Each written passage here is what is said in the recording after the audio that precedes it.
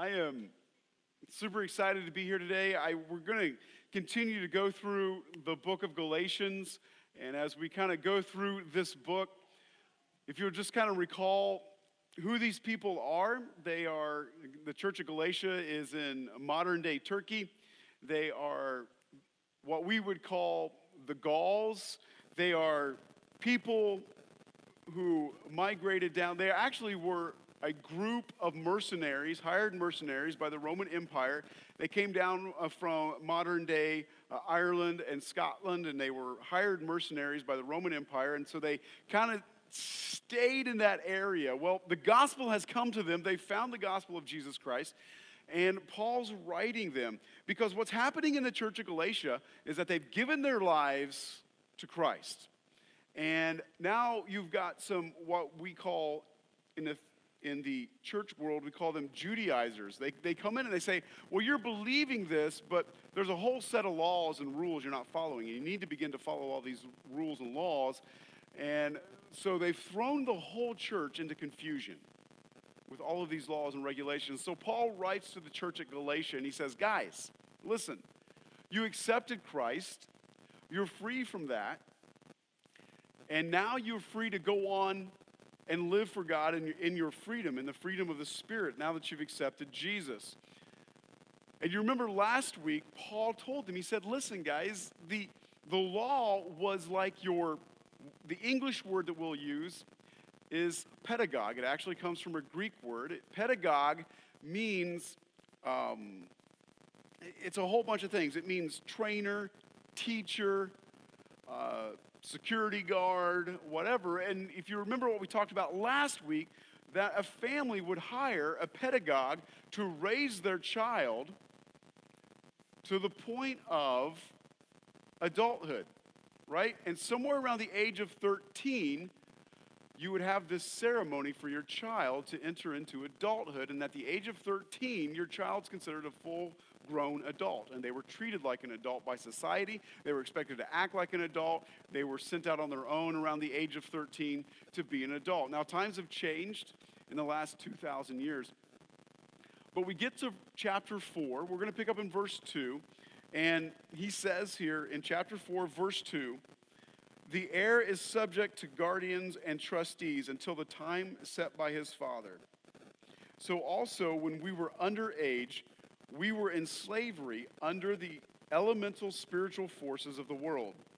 But when the set time had fully come, God sent his son, born of a woman, born under the law, to redeem those under the law, that we might receive adoption to sonship.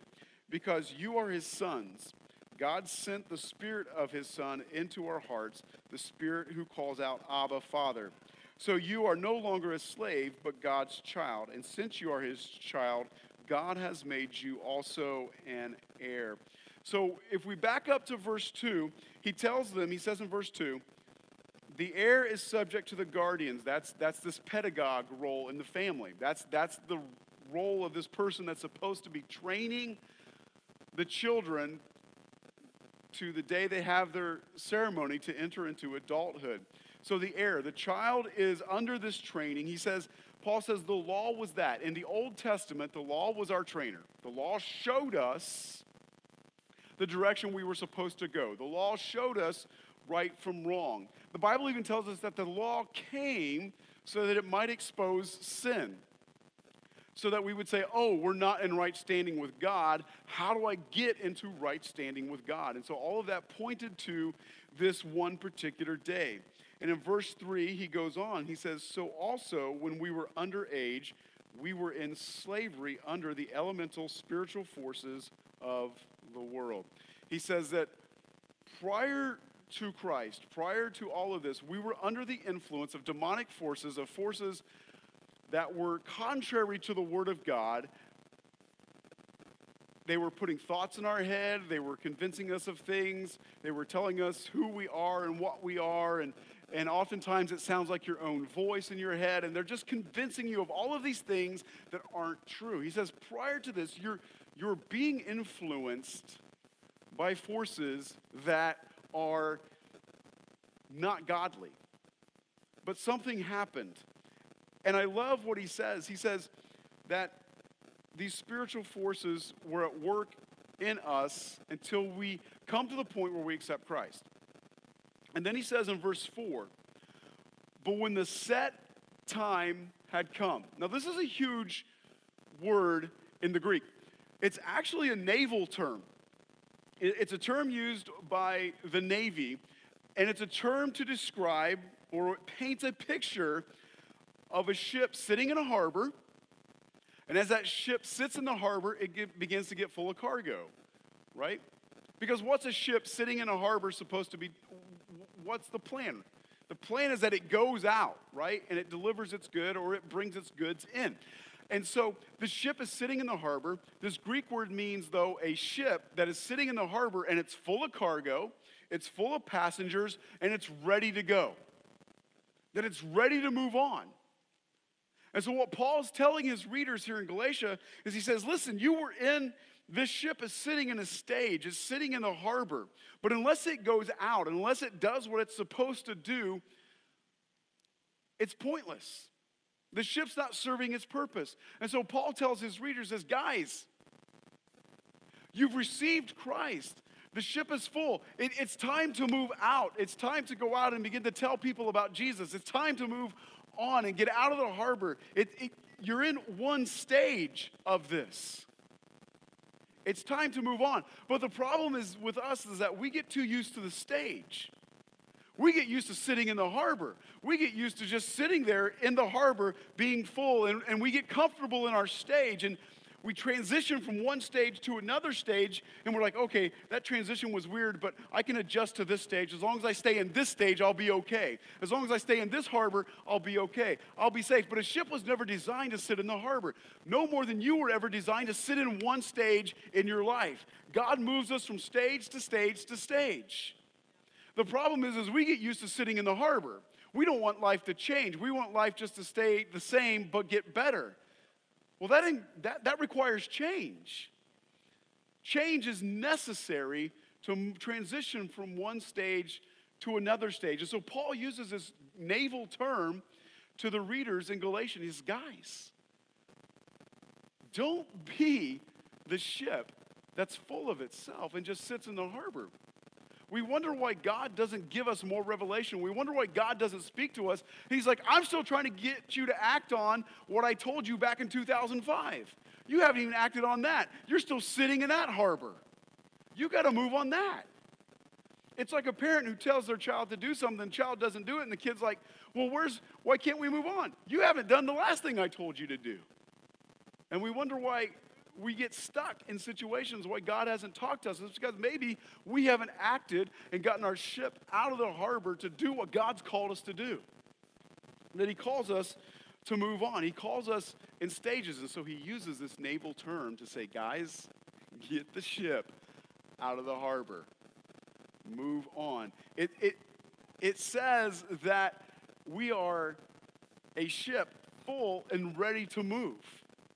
But we just want to sit. We just want to stay. And so he says again in verse 4, but when the set time had fully come, God sent his son, born of a woman under the law, to redeem those under the law, that we might receive adoption. That we might receive adoption. Now, this is a very interesting thing for us in our culture and in our time, because when we think of adoption, what do we think of?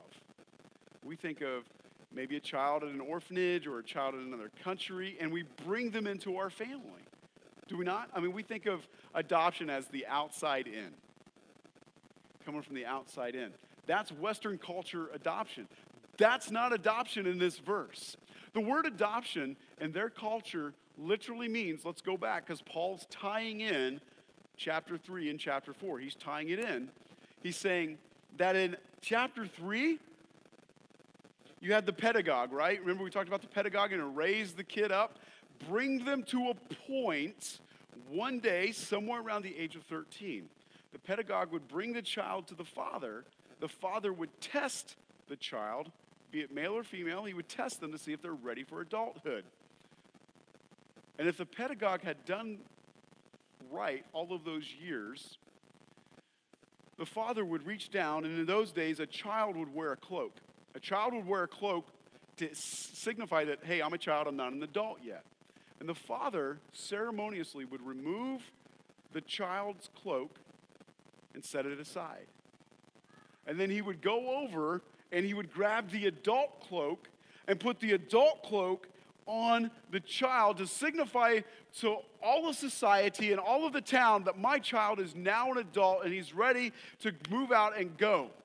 He's no longer sitting in his harbor. He's full of everything he needs to do and to know. He knows what to do. He knows how to do it, and he's ready to go out and go into adulthood. And so the father would put this adult cloak on him. And so it's a symbol here. Paul uses this term adoption to mean that you're not getting adopted from the outside in. The word adoption in this context literally means to be adopted into adulthood. It means my pedagogue has done everything. The law has shown us sin. The law has shown us right from wrong. And now Christ has come, and it's time for us to mature into what God is calling us to do. It's time to get out of the harbor and go out and tell people about Jesus, to live our adult life. And so that when we are adopted as sons, even though I'm an adult, I'm still my father's son. Right? And even when my sons are full-blown adults legally at the age of 18, they will still be my sons. They will always be my sons. They will always have the right to my love and to my acceptance and to my pat on the back and maybe my occasional look like, you know better than that, come on, right? I mean, even at my age, I still get that from my dad sometimes, like, come on, man. I'm like, oh, sorry, Dad, right? I mean, it's part of fatherhood. And so Paul uses this word adoption. And so to the Galatians, the first thought in their mind is not adopting from the outside in, but raising from the inside up and out. That God has called me as his son to go out. You know, when you accept Christ, when you choose to follow Jesus, the Bible says that your spirit immediately becomes as mature as it will ever be. Your spirit man on the inside of you, when you accept Christ, is as mature as it will ever get. Paul tells us in the book of Romans that we have to renew our mind, right? That we have to renew our mind through the word, that we have to read scripture, that we have to pray, because the natural way of thinking, the Bible says that the natural way of thinking is anti-God. It's natural to think opposite the way God thinks. And so Paul tells us we have to renew our mind. And then the Bible also tells us that when we go to heaven, that we get a brand new body. And so it tells me a few things. One, that when I accept Christ, my spirit is as mature as an adult as the spirit will ever be. The mind I have to work on, and the body will eventually be fully mature in heaven one day. So in heaven, you can eat 3 boxes of Ho-Hos and 2 boxes of Nutter Butters, and you don't have to worry about cholesterol, you don't have to worry about your weight, because it's heaven. Your body is in decay. Our bodies are going, I hate to tell you this, but scientifically, your body, the death process sets in around the age of 30. Aren't you excited? Your body literally stops growing somewhere early 20s. You've got about 5-10 years, and then somewhere around the age of 30, your body starts going, well, here we go. And it's just isn't that exciting? Aren't you glad you came to church this morning? You're like, yes, thank you, Pastor. Right? And some of you are, further down that hill, and others of us are, it's not as, up on that hill. But as Christians, your spirit is whole.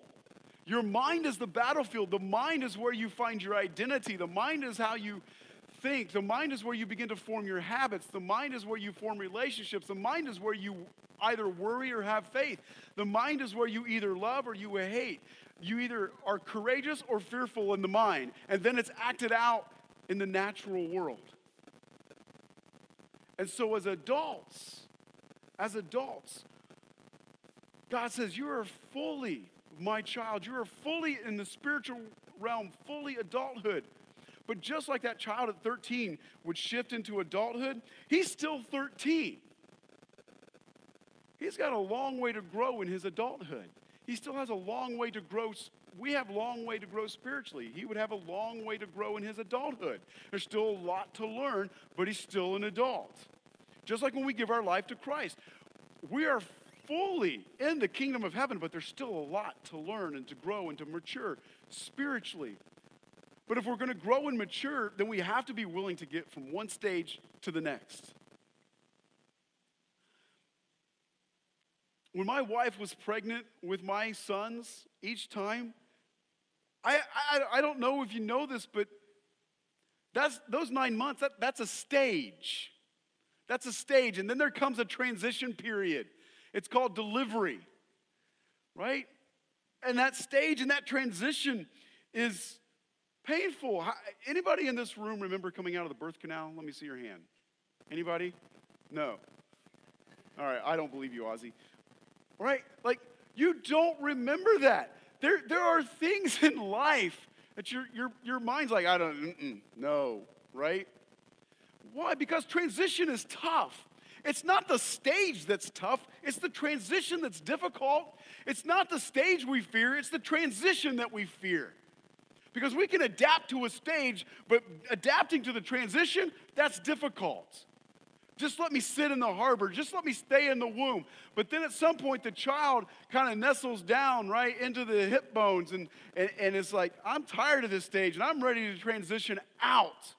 And you know what happens when the child transitions out of the womb? It still looks like it's in the womb. Like, look at the cute. No, it's not cute. It's messy and nasty, and you got to wipe it off and clean its nose out. Right? And so anytime that you transition from one stage to another stage, in that transition moment, even when you get to that new stage where the baby's able to breathe on its own, you're still going to have parts of the old stage left on you. And the problem with coming out of that transition is that you're looking at yourself going, I'm not any different. But you are different because you're not there anymore. Some of you need to praise and thank God that you're not there anymore. That you have transitioned out. And even though there's still some of the old stuff on you, it doesn't matter because God's moving you from here to there. You cannot be here and be there. God knows that. And so he begins to transition you. And it's not fun.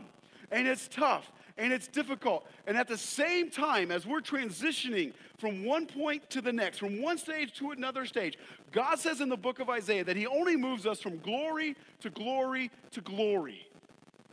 That he's only marching us heavenward. No matter how difficult and how tough it may seem, he's only marching us towards heaven to look more like Jesus. That's the end result. But at the same time that that's going on and that the birth and the transition's happening, you know what else is happening? Death. Death is in the corner going, I see you, I got you. Death's like, I'm ready. And so I'll be ready on this side. Why? Because death is a transition. Death is just a transition. One is entry into this world. One is just entry into another world. It's a transition period. It's not the stage that's the problem. We adjust to the stage and we get the old birth stuff off of us and we can change and we can adjust to the stage. It's the transition that we're afraid of, and it's the transition that causes us to stay stuck in the stage. It's the transition that causes the ship to stay in the harbor. Oh, I don't know if I should go out to the ocean. It's a big, scary place, right? Like Nemo, don't go to the drop-off, right? Okay, whatever. Anyway, the point is, right, we get scared of things, and we don't want to make that move. We don't want to make that transition. So we'd be better just to stay with where, well, it's not how I remember it, and it's not the way I like it, and so I'm just going to stay here. Fine, die in your stage, because everybody else is moving on. And the people that were with you in this stage will not stay with you in the next stage because they can't handle transition. And they are not ready for the transition. And so they will stay in the harbor while you begin to experience and see God do things that you never thought were possible. And they'll wonder how you did it. And they'll wonder where God is. And they'll say like, well, I don't understand. I can't get God to talk to me. It's because you're still sitting in the harbor. You're still sitting in mom's belly. And you're not ready to come out of the birth canal and go through the trouble and go through the trauma and go through the tragedy to get to the next stage. And there are too many people and too many churches sitting and what they've done 50 years ago and 60 years ago and 100 years ago, and they're not ready to transition, and they can't figure out why they're dying. The same is true in our life. I'm not getting any promotions at work. I ain't taking that certification. I ain't got time for that. Well, then you wonder why you're not getting promoted. Right? Your kids begin to adjust to different stages in their life, but you're still trying to parent them like they're 2 and 3, and you wonder why you can't make the connection with them. You wonder why you can't develop that relationship with them. It's because you're still stuck with them being a toddler. We don't transition well. Yeah, God says, I'm a God of transition. I change things up, guys. I mean, just walk outside. How evident is it that he's a creative God?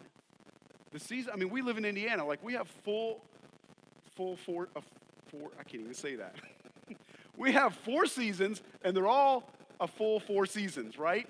Now, I can go to Florida, and where my niece lives, and they have a season and a half, right?